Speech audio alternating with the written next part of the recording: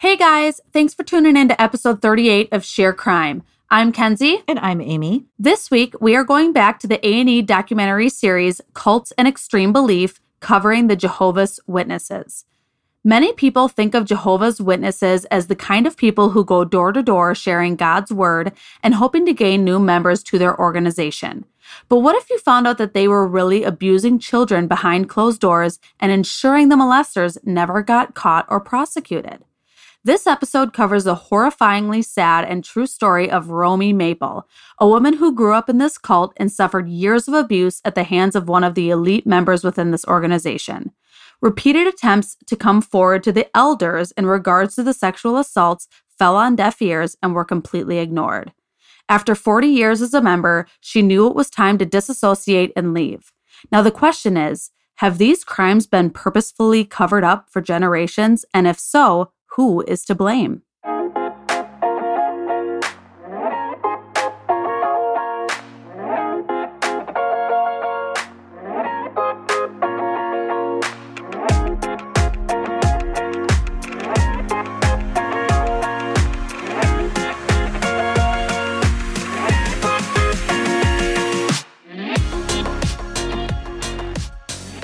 Amy! Yay! We're here for another episode. We sure are. This week was different. We actually did 2 episodes back-to-back recording on the same night. We did. We got to get this done because we don't know when baby Gabe is coming. We don't know. We need to make sure that all of our listeners have episodes to listen to if we're off. And I leave for Ireland in 3 weeks. Oh, yeah. So I'm going to be gone for 10 days. That's right. So we really have to be We really have prepared. to be on our game here. Oh, my gosh. This week, we're doing the Jehovah's Witnesses from the Cults and Extreme Belief documentary series. Yeah. Super excited to do this one for the listeners. And someone actually asked us to do it. So right, because we had already covered NXIVM and we had covered the Children of God. Yeah, yep. So this one was one that I think, I'm trying to remember if you had actually said it in one of the episodes or if you had also written about it in one of our posts. I might have, yeah. And somebody posted on it in our Facebook group, shameless plug, Come join us. Sheer Crime podcast discussion group on Facebook, that they wanted to hear the Jehovah's Witnesses episode. Yep. I mean, I feel like a lot of people know who or what they are, but don't know who or what they are. Exactly. That's the whole thing. Yeah. I don't think people really know unless you're a part of the organization or have researched it a lot or something. Right. I had no clue until I watched this documentary, and boy, is it scary shit. Yeah, it's eye-opening, isn't it? It really is. Now, what are you drinking today, Amy? Okay, well, because it's our second episode of the night, I just downed a body armor and I need more hydration. Yes. And so I'm just rolling with my ice water. Perfect. And I went with something super classic this week, and I'm going to do a Bud Light. Hey. Something a little different. Get it, girl. We are my favorite beer, so why not? Yeah, we are basic over here. Fuck it. All right. You can shake and I'll pop. All right, ready? Here we go. Go. All my ice melted. Yep, nope. I'll just do this. Do you hear that? That'll work. There you go. Yummy. Very refreshing. Oh my gosh. I have kind of forgotten how great ice water is. So prior to being pregnant, I couldn't do ice water. I didn't like how cold it was. Yeah. But, oh my gosh. Oh, for pregnancy, it's super refreshing. Like, I cannot get enough of it. Mm-hmm. So, sorry, side note. I don't know if I've told you how many times I have to get up and pee in the middle of the night. Mm-hmm. It's about 4 on average. Yep. But my, little reward after going to the bathroom and making my way back to my side of the bed in the middle of the dark. Nope. In the middle of the night, in the dark. Yeah. I reward myself with a couple sips of really cold ice water, and it makes it all worth it. It does. Like, this gotta baby, do something, especially when you're waking up it. that much. Come on, you gotta do something. Well, I think it kind of perpetuates the cycle of me having to get up and pee more. Yep. Because I do chug. I mean, it's not like this tiny little sip. It's like 5 gulps. Yes. My husband makes fun of me. Yeah, it's okay. I wake you him need up. it. You need it. Oh, I sure do. So, Amy, why don't you kick us off on this documentary tonight on Jehovah's Witnesses? All right. So the first thing we see in this episode is kind of like a news clip. And the news anchor is saying, quote, "And tonight, a City News exclusive, This is a $66 million class action lawsuit that's been filed against a religious organization best known for its door-to-door prophesizing, the Jehovah's Witnesses, accused of having rules and policies that protect child sex abusers and put children in harm's way, unquote. We then see some on-screen text that says the Jehovah's Witnesses organization, also known as the Watchtower Bible and Tract Society, has over 8.3 million members worldwide. It's big. Very big. Yeah. Now, of course, because this is part of the series, Elizabeth Vargas is in here periodically kind of interviewing our main star. Yes, just like the NXIVM and just like Children of God. Yep, same type of thing. Right. And she will also bring in some experts as well throughout the documentary. Yep. And we actually get to see Yanya Lalich again. She's in this documentary. And I believe she was in NXIVM before. She was. Mm-hmm. Yep. We then see some on-screen text again that says, and for over 40 years, Romy Maple was one of them. Insert Romy Maple. She's looking through some childhood photographs, noticing that she isn't smiling in any of the pictures. Some more text tells us that Romy is preparing for a trip to Tennessee to meet with a prominent whistleblower of the Jehovah's Witnesses organization. Romy tells us that she's going to meet Barbara Anderson, a big critic on the organization itself.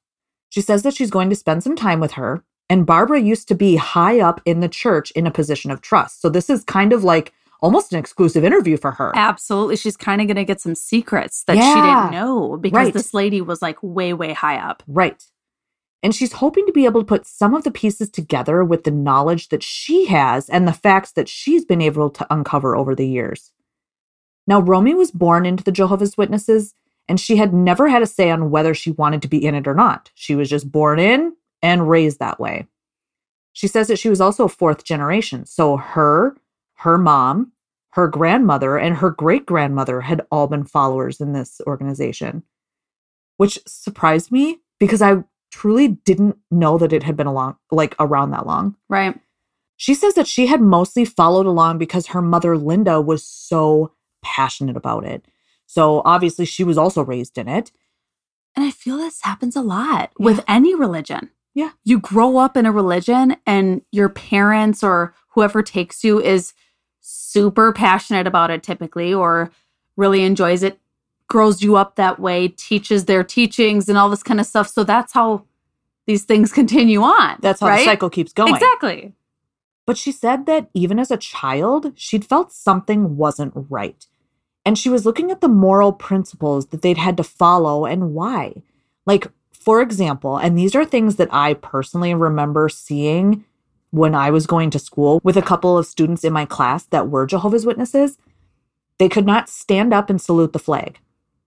They had to remain sitting during the Pledge of Allegiance. That is really strange to me. Well, nowadays, is it? Well, no. Not nowadays. But back then, right, everybody did. It was just something you did. And I'm just going to go ahead and say it. I think everybody still should do it. We are still America.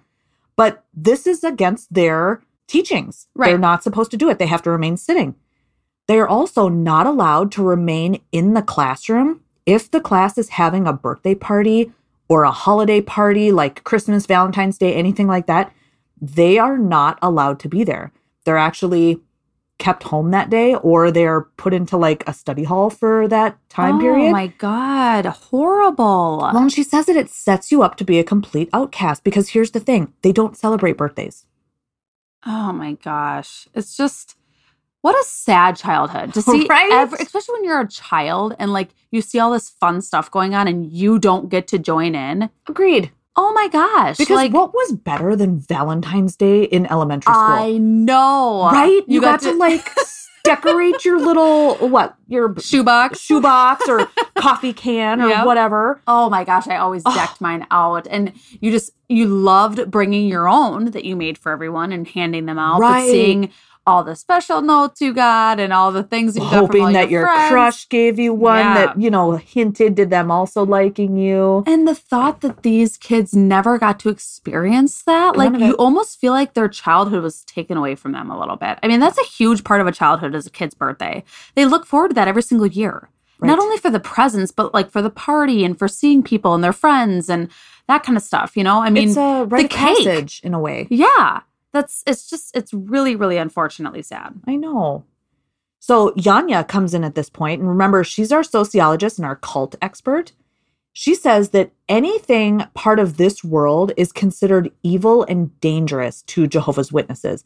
She says that they believe that the world that we live in is ruled by Satan. And I put in quotes, I mean, we're not far off. They're not far off from that. I kind of agree. But theirs is a step further. They truly believe anything outside of what they believe and they kind of focus in on and they practice is completely bad. And this is when things get culty for me. This is when it's culty. When they have to separate all of their members from actual society. And they're doing it for a reason. Because a lot of the things that they want you to believe in aren't fucking normal and are weird. Right, they're weird. Yeah. Or they're fucking pedophiles.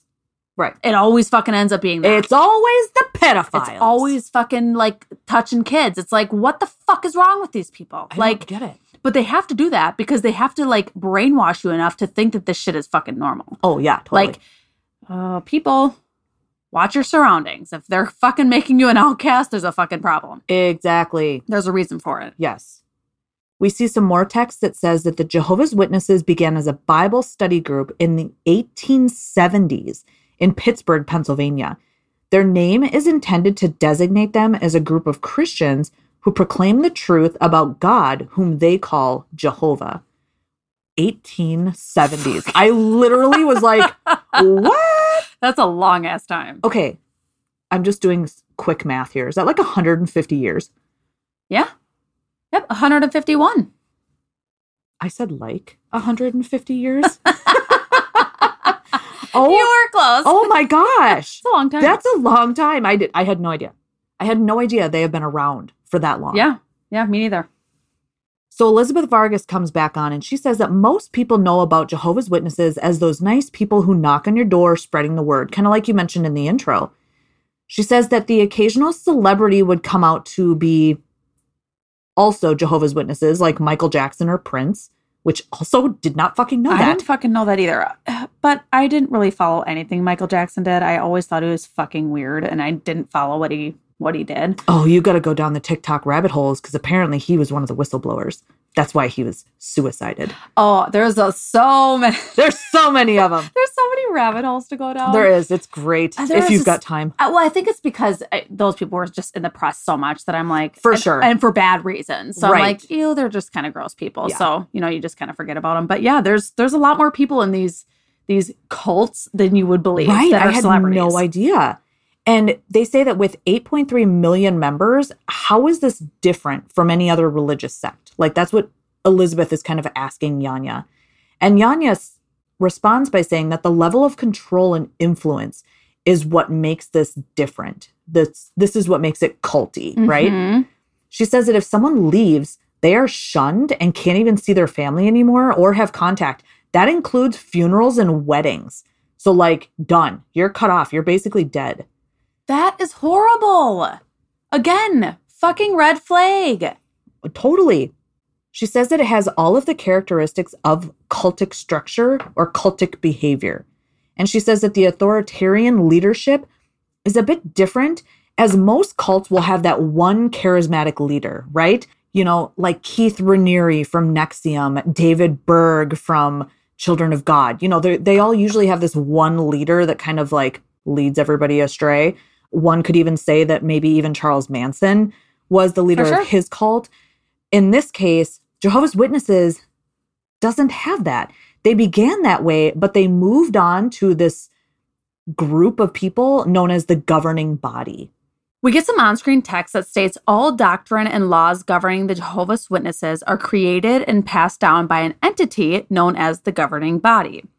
Yanya explains that the people in the governing body are said to be spiritually appointed, meaning they are conveying the messages of Jehovah, so what they say is supposed to be taken like scripture. Oh, geez. Here we go. Why is everybody invoked with the spirit? Seriously. Yanya called it charisma by proxy. They are the authoritarian leaders that cannot be questioned. This governing body writes the Watchtower newsletter and the Awake magazine. The Watchtower newsletter is sent out to every single congregation for them to study. Like, what the fuck? To study. This is another fucking red flag, people. You shouldn't have to study anything. No. Like, if we're talking about real religion, you should be able to do with it what you want. And you should be able to have that relationship with your higher power, whichever way you want. Well, you should not have to study something and, like, pass a test? Like, what's going to happen at the end? Like, what are they going to do? Well, I mean, and also, like, if you're going to study something, maybe, like, study one thing, like the Bible, right? Right. Instead, these are being written by just normal people Yep. that have appointed themselves in some way, shape, or form. Exactly. And given out to the masses. There's a lot wrong with it. Well, and it reminds me of the Children of the God letters, the Mo letters. Yes. That's what my it gosh. reminded me of immediately when they said that. Same exact thing. Yeah. Because again, they need to continue to brainwash you. Right. This is why they send this kind of stuff out in their scripture, because they have a different way of viewing things, right? They know they're going to be doing something either illegal, not morally correct, but they want to make you think that it is. Right. We get some more on-screen text that states, the Awake and Watchtower magazines are also passed out to prospective new members as part of the organization's door-to-door ministry, which all of we have been aware of or we've seen before. Yeah. They've come to our houses before. Do you know I haven't seen one come to my house in a very long time? I haven't either. I used to actually go to a church that was across the street from the Jehovah's Witnesses Kingdom Hall here in Cottage Grove. Yeah. Oh my God. I was terrified of that place. Really? Every single time I saw it, I thought it was the creepiest looking thing ever because there's no windows. Well, it doesn't look friendly. No, it's a brick building with not a single window. Yeah. I'm like, how is that even legal? Right? How can they have a building with no fucking windows at all? And like just like an inset door, no windows. Like, yeah. It is creepy. Yeah. Romy comes back, our main character here in this documentary, and says that as a Jehovah's Witness, going door to door to strangers' homes to get them to join was a huge part of their lives. She says it was always scary to have to do this, and most of the time, they did not get positive results. I can assume so. I can assume so too, because I remember like people saying how they would basically like chase them off their lawn or just say something really mean to them. Yeah. I remember my brother like planning things to say to them if they ever came to our door. And for me, I'm like, just to mess with why them. open the door? Yep. Right. I'm just like, I don't even open the door. I don't open the door half the time. I don't open the door for anybody. If it's an adult that I don't know that's outside standing at my door, I'm like, nope, I'm not home. No, do you know, I'm still like, there's no parents here. Like, I need a bigger adult to come open the door. There you go. Yep. Romy says to us that she had actually been chased off properties with guns. Like, people were chasing them off their properties with guns. Yeah. Now, the Jehovah's Witnesses wants to keep all of their followers busy. They would have to go to the Kingdom Hall 3 times a week for different meetings. Meetings. I know. They don't even call it like worship or, you know. Well, they don't want to even call themselves a church either because they want to separate themselves from a church aspect. So weird. It is weird. Which gets me thinking too, if they don't consider themselves a church, do they pay taxes? Literally popped into my head as well. That is the first thing I thought, because isn't it just like religious organizations and churches that get to be tax exempt? Yeah. Or did they find a loophole that they also can be tax exempt? Probably a loophole. I'm sure. Yeah. There's no way they're paying taxes because that would be so much fucking money. Absolutely. So much money. Yeah. Romy goes on to say that they had them so brainwashed because they always have them thinking about the Jehovah's Witnesses and doing things for this organization. They don't really want you to think about anything else or really have your own life. No. They want your life to revolve around their cult. Yeah.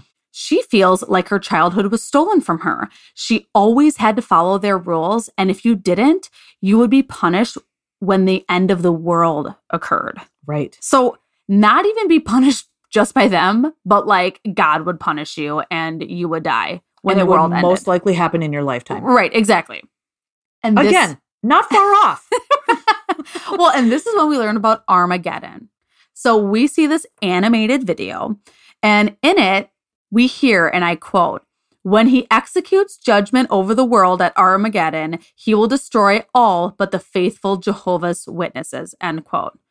You've got to be kidding me. Who believes this bullshit? It's so weird and like creepy too, because it's just like, It's like a cartoon video with like fireballs raining down from the sky over like what looks like New York. Yep. And people are screaming and running for the hills. And it's just like... But these people are just going into the light. Like they're just being saved and they're nothing's happening to them. It's like, it's all animated and it just looks so bad. Cheesy as it looks fuck. really bad. Yeah. It looks like something you'd watch in like elementary school for like some, educational video of some This is sort. what happened to the dinosaurs and how they died. Yes, exactly. Romy continues and says that they drill into your head that if you are not a part of the organization and baptized in, you will not survive Armageddon. She was told as a child that people would be up to their necks in urine from being so afraid when Armageddon hits, and that they would have to watch all the birds eat the flesh around them. So graphic. I was going to say, like, what nightmares do your children have? Especially as a child. She tells us that it's really hard to get out because it's all you know and you get so wrapped up into it. Oh, totally. And she was scared and afraid. And again, especially in her position, she grew up in this religion. It's not like she chose to be in this religion. She didn't have a life prior. Right. Her life was always Jehovah's Witnesses. So the thought, even as you get older, like, how the hell do I get out of here? You're starting over. Right. Like, because you've never had it not be in your life, Yeah. Well, and I think it's a little different too, because like, so we grew up, you and I, basically the same as far as like religious, aspects. I mean, we grew up with, heaven being that ultimate place you want to end up. Yeah. But some people are going to end up in hell. Right. The way I grew up, it was really bad people that were ending up in hell. Correct. Right. And there wasn't a whole lot of like detail. I don't remember them telling me that there were burning lakes of fire, that there, that you would be tortured for the rest of your life. No. I just remember thinking it was going to be really hot and it was going to be really miserable. Mm-hmm. And it was with all the bad people. Right. Right. These are like stories that do I call them stories? I'm going to call them stories just for the sake of keeping it easy. Sure. These are things we grew up knowing, hearing, but ultimately, I don't know about you, I never felt like that was something I had to worry about. No. Because that was not going to be my end. Yeah, I was never going to get to the point where I would do something so bad that I would end up there. Right. So I think it was so like, okay, like I know what happens to the bad people, but it's not me. Right. Where like they're just like inundated with these, like you said, like these pictures of what is going to happen if they don't follow every single rule. And they're children. Can you imagine constantly being in fear of misstepping? Always. And all of a sudden you're up to your neck in urine. Gross. I know. No. It's bad. Yeah. It's really, really bad. Yeah. She remembers that as a child, thinking that it was Armageddon if it would rain really hard. Like I can't. Like they were always told that it would come when you would least expect it. And it was basically just a huge scare tactic because they wanted you to always be in fear of your actions, especially when you were not with them. Right. They wanted to make you scared always, to make sure you followed their way, that you didn't step out, that you didn't tell people stuff about what you know, right? Because that's going to send you down the wrong path and you're not going to survive Armageddon. She tells us that it was just the fear and isolation that haunted her, but also the sexual abuse she endured as a child. She started getting sexually abused by a member of the Jehovah's Witnesses when she was 4 years old. Oh, Most of it actually happened in this pedophile's home. right. Fucking gross. Okay, so he must have been someone higher up that her parents trusted. Right. Because why is she allowed at 4 years old to go to this man's house by herself? I'm sorry. Well, and my guess is he probably had children. That's just what I thought. To me, But still, totally. No, I know. My 4-year-old daughter would not go anywhere without me being there. Never. No. And she said that it happened all the time. It happened in the bedroom, in the bathtub, in his shop, basically in every room of this man's house. Why was she in his bathtub? I know. It's so sick. Yeah. I just can't. We get some more on-screen text that states, since the abuser has not been legally charged, his identity has been concealed. Fuck that. Tell us who this bastard is. Fuck him. Hopefully he's fucking dead by now. Well, we can hope, right? Because he has to be really fucking old if he's alive. If he's fucking alive. If he's alive. Hopefully he died a horrible death. We can all pray. I hope the birds ate his rotting flesh. Exactly. Now, Romy says she remembers going to the Kingdom Hall and her abuser being there and even making her sit on his lap in the Kingdom Hall. Like, Ew. And you know what? You know that gave him some sense of like satisfaction knowing that he's been abusing her and now she has to sit on his lap in front of everyone. And he knows that she's way too terrified to even say anything about it. It's so sick. Ugh. She felt as if everyone knew what was really going on. Well, I'm sure that some people did. I think a lot of fucking people know what's going on in that organization and they're trying to hide it. It makes me wonder if her mom knew. Oh my gosh. You know what I mean? I pray that she did not know that. That would be horrible. Absolutely. Romy can recall her encounters with him while she was on top of him, like face to face, being really scared, but having some of these things feel good. And she didn't understand why. Like, this is so fucking beyond gross. Like, well, because biologically, your body is going to tell you when certain things do feel good.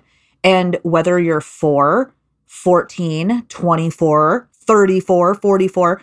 I fucking hate this. It's still going to feel good. You know what I mean? Oh my God. But at that age, you don't know why. I know, my God. That's the grossest part. And it's got to be so fucking confusing because it's scary. And she knows deep down that it's weird it's and wrong. Yes. I think instinctively, even if you've never been taught it or told it, you know it's not right. Something doesn't feel good. Right. It feels like a violation. Right. You're just not exactly sure what that means or why. It's almost like your soul is telling you, like, this isn't right, but your body's reacting in maybe a different way. Absolutely. Right? Oh, it's horrible. Oh, it's terrible. Romy thinks that she was used as his tool to get off, like whenever and wherever he wanted to. Exactly. And she, again, was so fearful because he was so big and she was so little. Ugh. It's just this like power struggle and it's so sick. I know. And he was probably like, if we met him as an adult now, we would probably look at him and think he was just such a creep. You know what I mean? Yep. And I'm so easily overpowered by an adult. And I bet as an adult, he's not a fucking big dude or no, that's what I mean. Like strong or any sense. No. But that's why he overpowered children. Like that's probably why. Yep. He's a pussy and a coward. Yep. Now, Elizabeth Vargas, in her interview, asks Romy, quote, "And how long did the abuse continue? How many years?" End quote. And Romy says, "About 9. Elizabeth says, "Did he ever threaten you if you told?" And Romy says, "Yes." In the documentary, Romy tells us that she recalls all of the scare tactics he would use when she was little so she wouldn't say anything. She was terrified he would kill her. So not even just like, tell her mom or like... Right, afraid of like getting in trouble. Getting in trouble or like, getting exiled out of the Jehovah's Witnesses or something like that. Like she was actually afraid for her life. Right. One of the things that sticks in her mind is when he would take her to the ocean. He would take her out into the waves and pretend he was going to throw her in. He would say things like, "If you say anything, I'm going to throw you in." And sometimes he would actually push her into the ocean and she felt like she was going to drown or be eaten by sharks. And she's little, you guys. Yuck. The mental torture, not only the physical torture, but the mental torture this poor child had to go through. Like, she doesn't know who to talk to. She didn't ever tell her parents. She just has to live with this abuse for years and years. Like, it's so fucking sick. Yep. On-screen text says that when any one of Jehovah's Witnesses is accused of an act of child abuse, the local congregation elders are expected to investigate. 2 elders meet separately with the accused and the accuser to see what each says on the matter. And this is, by the way, the Jehovah's Witnesses child abuse policy. Now, in the organization, men are the ones put into the leadership positions. Women are not allowed to be in leadership. Now, if there's a problem, you're put into a room full of men, and they're the ones who make the judicial decisions. You'd never go to a police. You'd never go to a counselor. No one outside of the organization because you are supposed to go to the elders. Doesn't surprise me that women are not allowed to lead. No. Are you kidding me? They don't think of women as anything. No. God, it's so... Why is this not clear to people? Why? Even with fucking documentaries, they still have this many fucking followers. Like, I don't understand. We are in 2021. You can watch documentaries. You can research all over the internet. You can talk to fucking people. You can literally find out the answers for yourself. I know. You know what I mean? If you want to know the truth. Yeah. Like, I don't, fuck this. Fuck this shit. People don't want to wake up. No, they don't. They just don't. They're perfectly comfortable being sleepy-eyed. Yep. Now, Romy says that growing up, she had always thought that, the elders were the safe place to go, but she has learned over her lifetime that that wasn't true.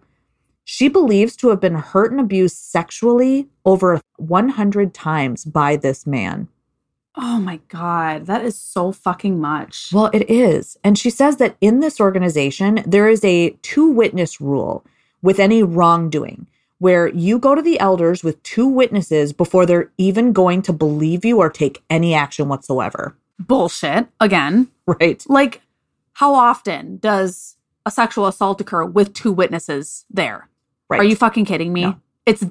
This rule is meant to protect these fucking pedophiles. 100%. That is the fucking truth. 100%. I totally believe that.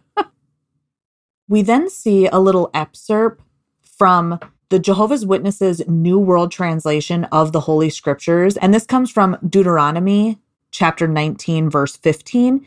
And it says, "No single witness should rise up against a man respecting any error or any sin. At the mouth of 2 witnesses or at the mouth of 3 witnesses, the matter should stand good." So they're handpicking scriptures and rewording them to make it okay for how they operate. Of course they are. And Elizabeth does ask, how many crimes are actually committed in front of witnesses? I mean, truly, right? It doesn't happen a lot, especially this type of crime. Why would it happen in front of witnesses? Then you have witnesses. God. Yanya explains the 2-witness rule is something that they have taken from the Bible, but it's a misuse and abuse of that statement, as the Bible is not referring to things like child abuse. Exactly. Now, the Jehovah's Witnesses did release a video in November of 2017 clarifying their stance on the 2-witness rule. And I quoted Gary Brow, from the governing body of Jehovah's Witnesses in this, and he says, "The scriptures are very clear. Before a judicial committee can be convened, there has to be a confession or 2 witnesses. So we will never change our scriptural position on that subject." Romy says that one of her cousins had told her that she was also being sexually abused by the same person as Romy was.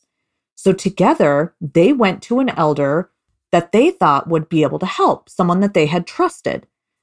They were excited that this could be the end of it and that they were going to be okay. So they go to this guy's house, this elder's house. They sat at the kitchen table with him and began telling him about the assault that was going on by their abuser. Romy says he looked at her, leaned back a bit, and called her a liar, slamming his fist on the table, telling her never to speak of that man in that way again. Romy and her cousin were crushed, and they were told to leave the house. For years, they tried telling the elders, hoping for help, going from one to the next, but never getting any assistance. This made them question their feelings and their experiences, and made them think that their words no longer mattered after being shut down so many times. Going to visit Barb Anderson gives Romy some hope because she knows the hows and whys that go on in the governing body, being that she was up high in their organization with her job. And she wants to understand what made those elders call a little girl a liar all of those years ago. I just want to say, they fucking suck. Big time. All of those fucking pompous prick assholes. Yep. That think that they're also seated at the right hand of the Father. Right. Like, it's so, oh my God. Like, I can smell bullshit from 5 miles away. Yeah. I mean, obviously, I'm not putting any blame on Romy because clearly she was a child. But like all these fucking adults that believe this bullshit, I just can't understand. Like, are they all just fucking blind? Probably. I'm getting a little heated, as you can tell. I'm getting a little pissed about this. I fucking hate anything that has to do with child abuse. I know. And all this bullshit just fucking gets me fired up. We get to meet Barbara Anderson. She was the former head researcher for the Watchtower Society. She tells us that she had been with the Jehovah's Witnesses for 43 years, having 11 of those years be at their world headquarters in Brooklyn, New York. In 1982, her and her husband were invited to work at the headquarters. This was the Holy Grail type of invitation. Everyone that's in the Jehovah's Witnesses wants this type of invitation. Oh, for sure. That means they trust you, they respect you, you're moving up, and it kind of becomes your job now. Like Right. this will be your job. It'll change your life. Yeah. She was the head researcher in the writing department of the Watchtower and Bible and Tract.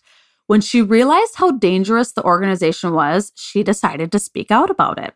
In 1991, Awake magazine put out an article with information for the general public about how to help those who are victims of child abuse. This was a reaction to the people who were really upset with the Catholic Church. Right. So this had nothing to do with their organization, but all those pedophilia stories and allegations that came out up against the Catholic Church, Right. which I also believe has some basis to it as well. And I think that there's some shit going on there too. Yeah. When you first read the article, you would think, oh, isn't the Jehovah's Witnesses just great? They wouldn't do anything like these other religions would. Because, they're making a stance, they're making a statement saying, oh my gosh, this is just horrible behavior, blah, blah, blah. Here's what we can do to help those who have been affected. Yes. And Yeah. they're probably, in their minds, the headquarters thinking, oh, this will be great. This is a great press release for us, right? Overcompensating in my mind. Exactly. But after that article came out, it was the complete opposite. The letters started coming in by the thousands. Yep. Most of them were victims of child abuse by the Jehovah's Witnesses. Oops. I know. That escalated quickly. Now, as a researcher, Barb was in a position of trust within the organization, so she was able to get access to these files at headquarters to see what was really going on. Now, she had learned about their many lawsuits over the years and that the Watchtower had to pay $12.5 million secretly to 16 victims of child abuse. What Wow. the fuck? That means it fucking happened. Absolutely. It fucking happened. And they did it secretively and they paid them off so they'd shut their mouths. Uh-huh. Oh my God. Clear as fucking day. Right. Clear as day, people, right here. They don't do that. People Unless don't fucking do it that. happened. Unless it fucking happened. And if they take it public and they can't actually prove that it didn't, Yep. then they're done. Yeah. Barb had over 5,000 pages of documents and court records, and when she went through the documents for each case, she realized that the Watchtower didn't actually take care of any of these situations. We see some excerpts from these documents. Quote, she said that beginning at age 4, her father had sexually abused her. They told me not to speak about it, and they took my dad aside and told him not to. These 2 elders knew about it, correct? Yes, because I told them. End quote. Almost all of these victims' accounts were identical. Like, what more proof do you need? Honest to God, these people don't even know each other. These are people from all over the country that are saying the same exact story. Right. Now, there were so many cases that they hid, and it showed the deviousness of the Watchtower and that they actually protect their pedophiles. They were able to keep it secret because they were settling these lawsuits without having to go to actual court, like we just stated. Right. We get some on-screen text that states, in 2014, a former Jehovah's Witness filed a $10.5 million lawsuit against the Watchtower Bible and Tract Society, alleging that they covered up her childhood sexual abuse. Barb goes on to say that the Jehovah's Witnesses believe they can settle problems between the members by obeying the scripture. According to the Jehovah's Witnesses' interpretation, there is a scripture in Leviticus that tells us that we should go to the elders. This forces the members to go to the elders so that they will avoid going to the authorities. What's missing is the original scripture says to testify to authorities. Right. It never says elders, but again, they're kind of rewording it the way they want it to sound, to say it was from scripture, but they're making it read as though, oh, well, the authorities in our mind are the elders, not the actual authorities, not the police. And we see this translation of Leviticus on screen text, and it says, if someone sins because he has heard a public call to testify and he is a witness or has seen or learned about it and he does not report it, then he will answer for his error. So Jehovah's Witnesses are bypassing the authorities and going to their own elders instead. Barb believes they need to stop using this 3,000-year-old text to tell people or basically bully them into bypassing the authorities on these situations. Seriously. She says that the man who molested Romy molested many other children and is still a member of Jehovah's Witnesses. She says that it's time that the leaders cease and desist this way of thinking. There was an example that she gives us of a man from California who had been removed 5 times over a 30-year span for molestation and reinstated each time back into the organization. It's so sick. Like, come the fuck on. If that happens once, that motherfucker is kicked out for life. Like, if it was fucking for real, kick these bitches out. Exactly. Like, God damn it. Now, she says that when it comes to this type of a situation, it isn't considered a sin, such as, drunkardness. This is a crime. They are repeat offenders. Exactly. This isn't because, I don't know, you ate meat on Friday. You are molesting children. That's a crime. We hear a little excerpt that Barb had actually written herself, and it says, Jehovah's Witnesses elders are taught that when a molester claims repentance and puts forth so-called godly works, he can then be viewed as a former molester. So he's what? Rehabilitated? I fucking can't. I can't either. It's such bullshit. Like, they just make up this shit and then say it as scripture. It means nothing, but all they're trying to do is cover their fucking tracks. Yep. Like, because they know that this has been happening for fucking years. Way too long. We see an excerpt from the Watchtower magazine dated January 1st of 1997 that says, but nowhere does the Bible say that an adult Christian who sexually abuses a child, whether incestuously or otherwise, cannot be forgiven.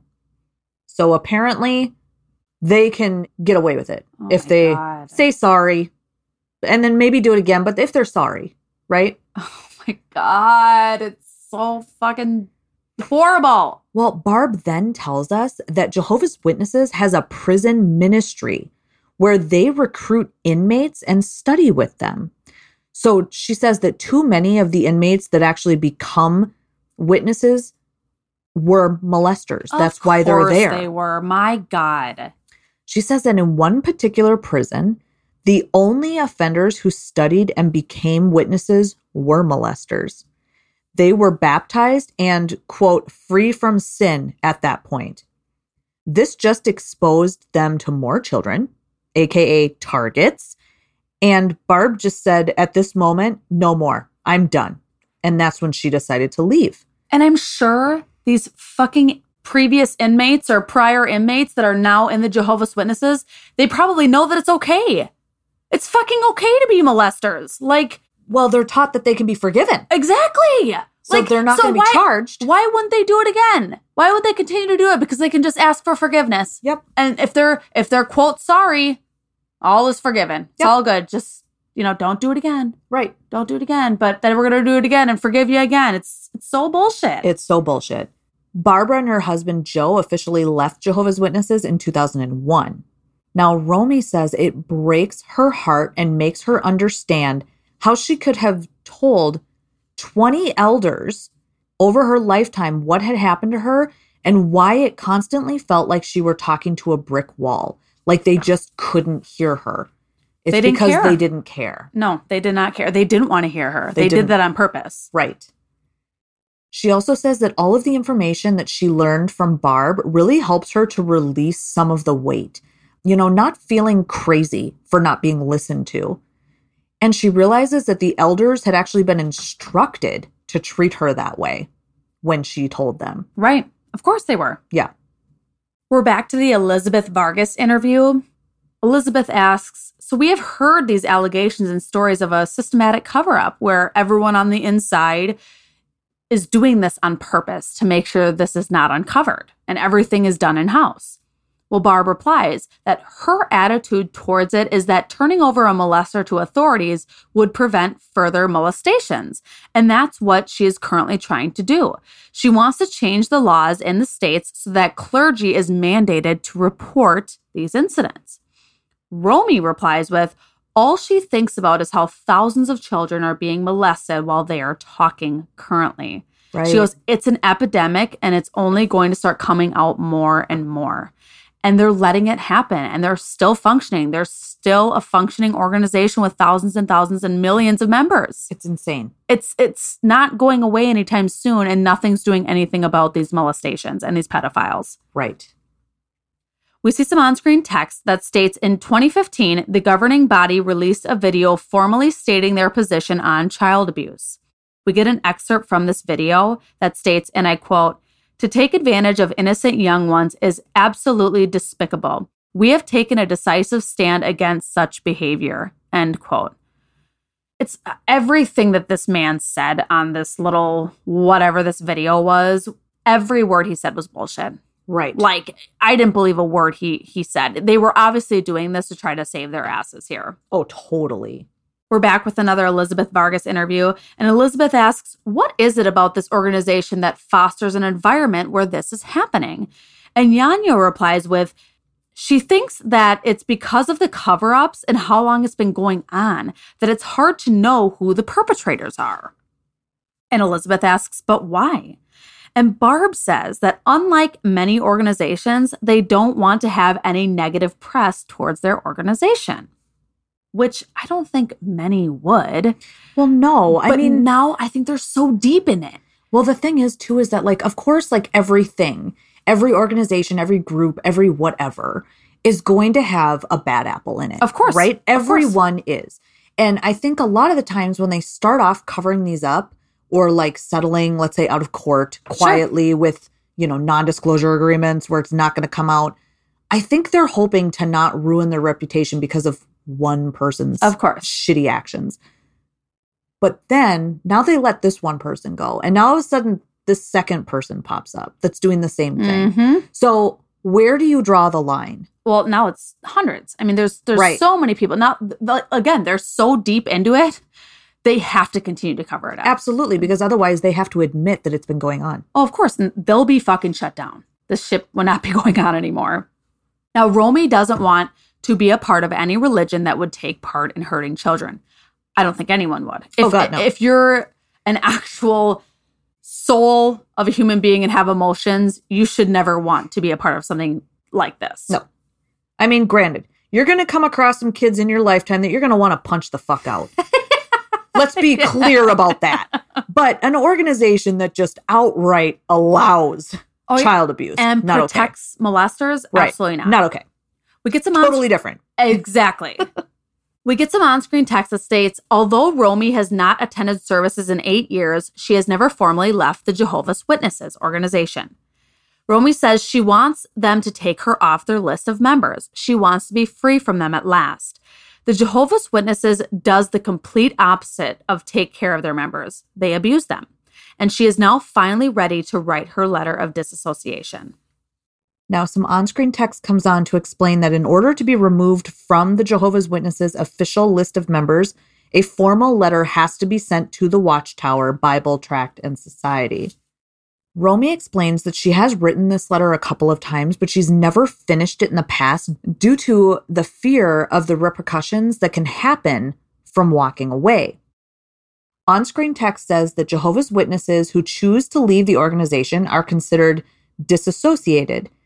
The policy dictates that a disassociated person should be treated as if they are dead. Romy explains that once this happens, you're shunned. Family and friends, anybody who you used to know in the organization is directed not to speak to you and are basically kind of told to feel sorry for you because you've made a gross mistake by leaving them. Of course.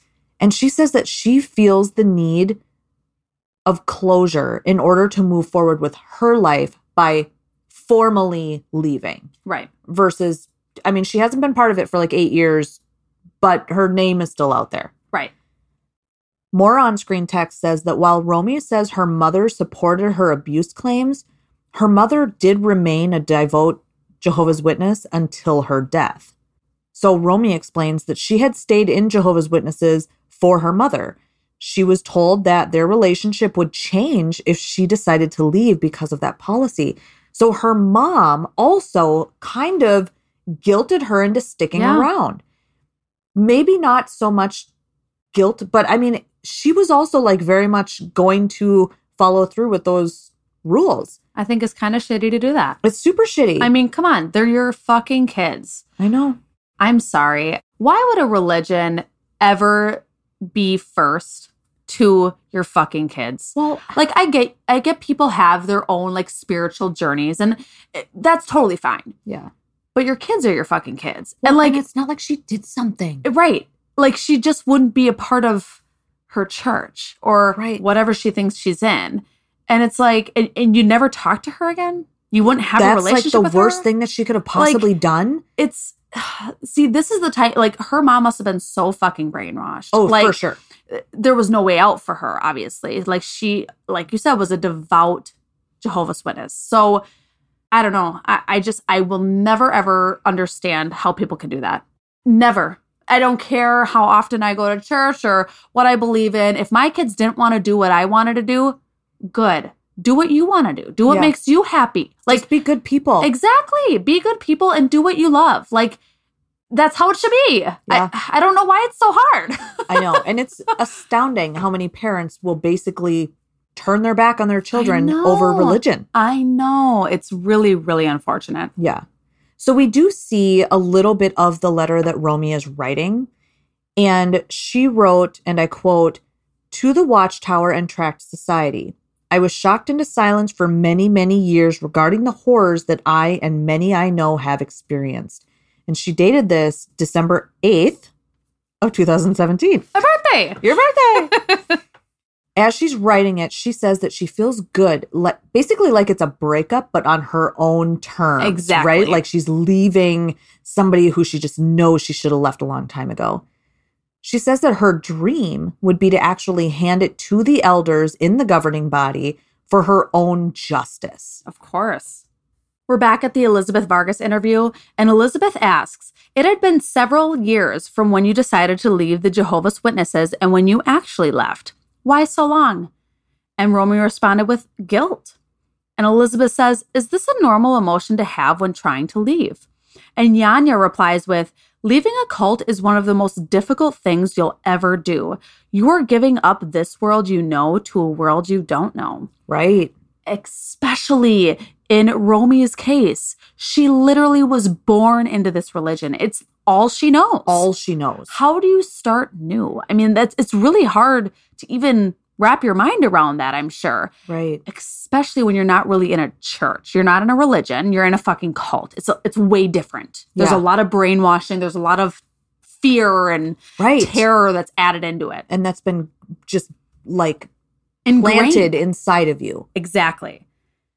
We're now in Warwick, New York.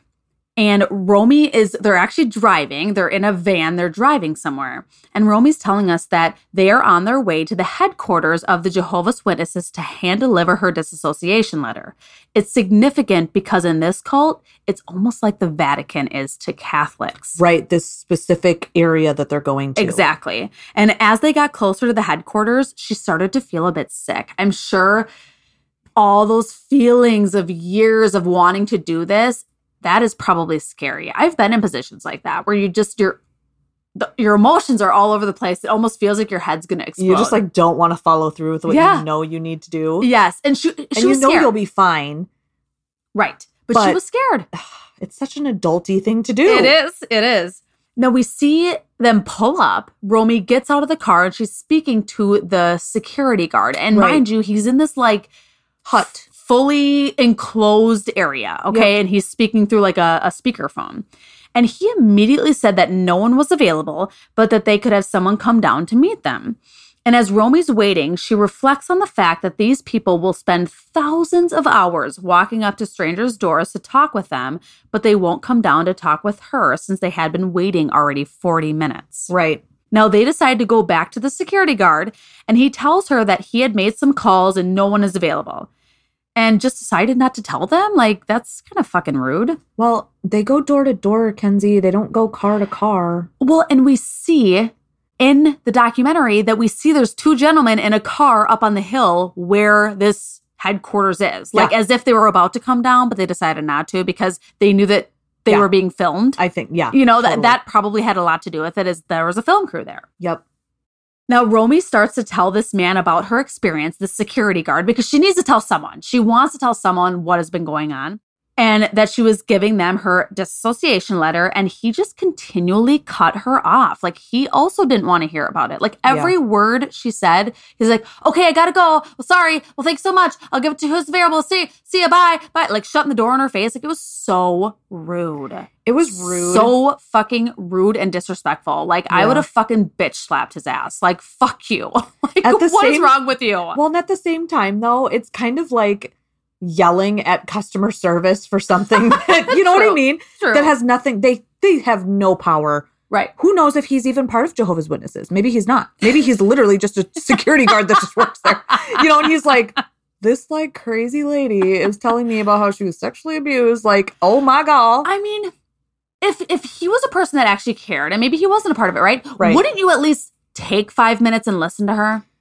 Like, he didn't allow his face to be shown on camera. Right. He was just very standoffish. He was very dismissive. So it made me feel like he was being told to do that. Totally. Like, don't say anything. Do not give anything away. Do not even have a conversation with them. We do not need this kind of press, right? Yep. With whatever they're trying to film. Well, my thought is that's probably what was said to him. For sure. Because he had an earpiece in and he was being told what to say, I'm sure. Yep.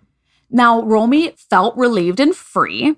Even if it wasn't the way that she had planned it out to be, she was no longer afraid and knows that she will find true happiness.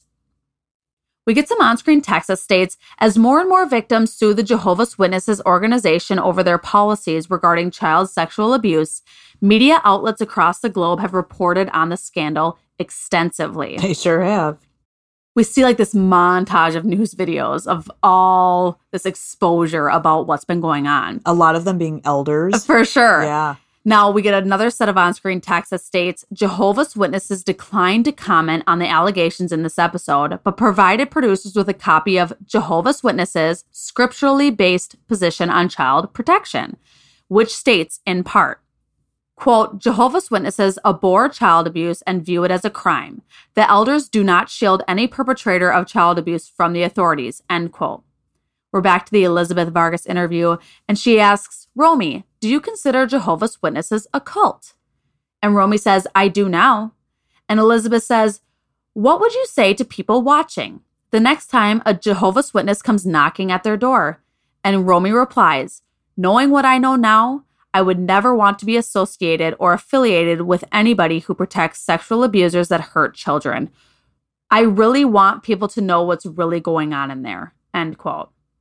We're back with Romy at the very end here, and she tells us that she wanted to share her story in hopes that the Jehovah's Witnesses will change.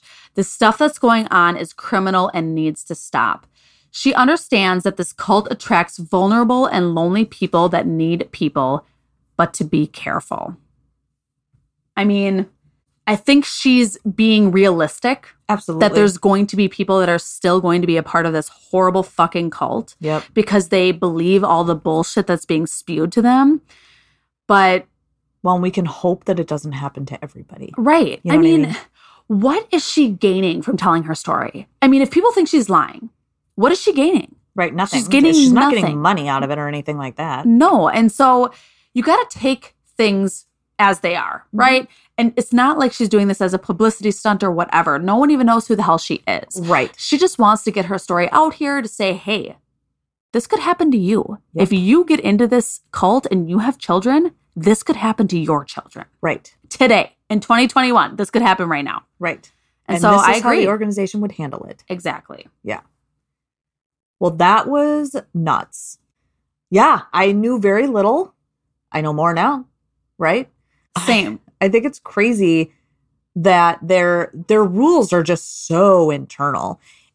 I don't know if you know much about, like, I've been watching the Scientology documentaries with Leah Remini. And I'm just like, this organization is very reminiscent of Scientology, or, vice versa, because I think Scientology came after this.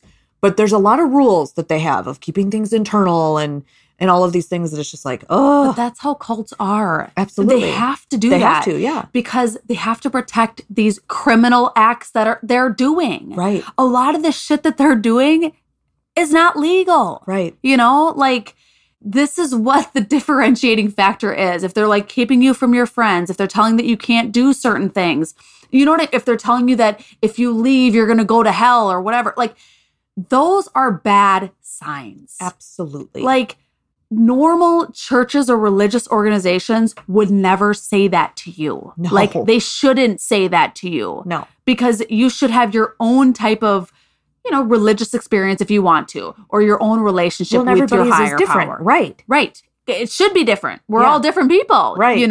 So just something to keep in the back of your mind. If you're ever trying to join a new religious organization or what you think is a religious organization, just look out for those few little nuggets. Yeah. This is the only one that I think we would actually be able to afford to join.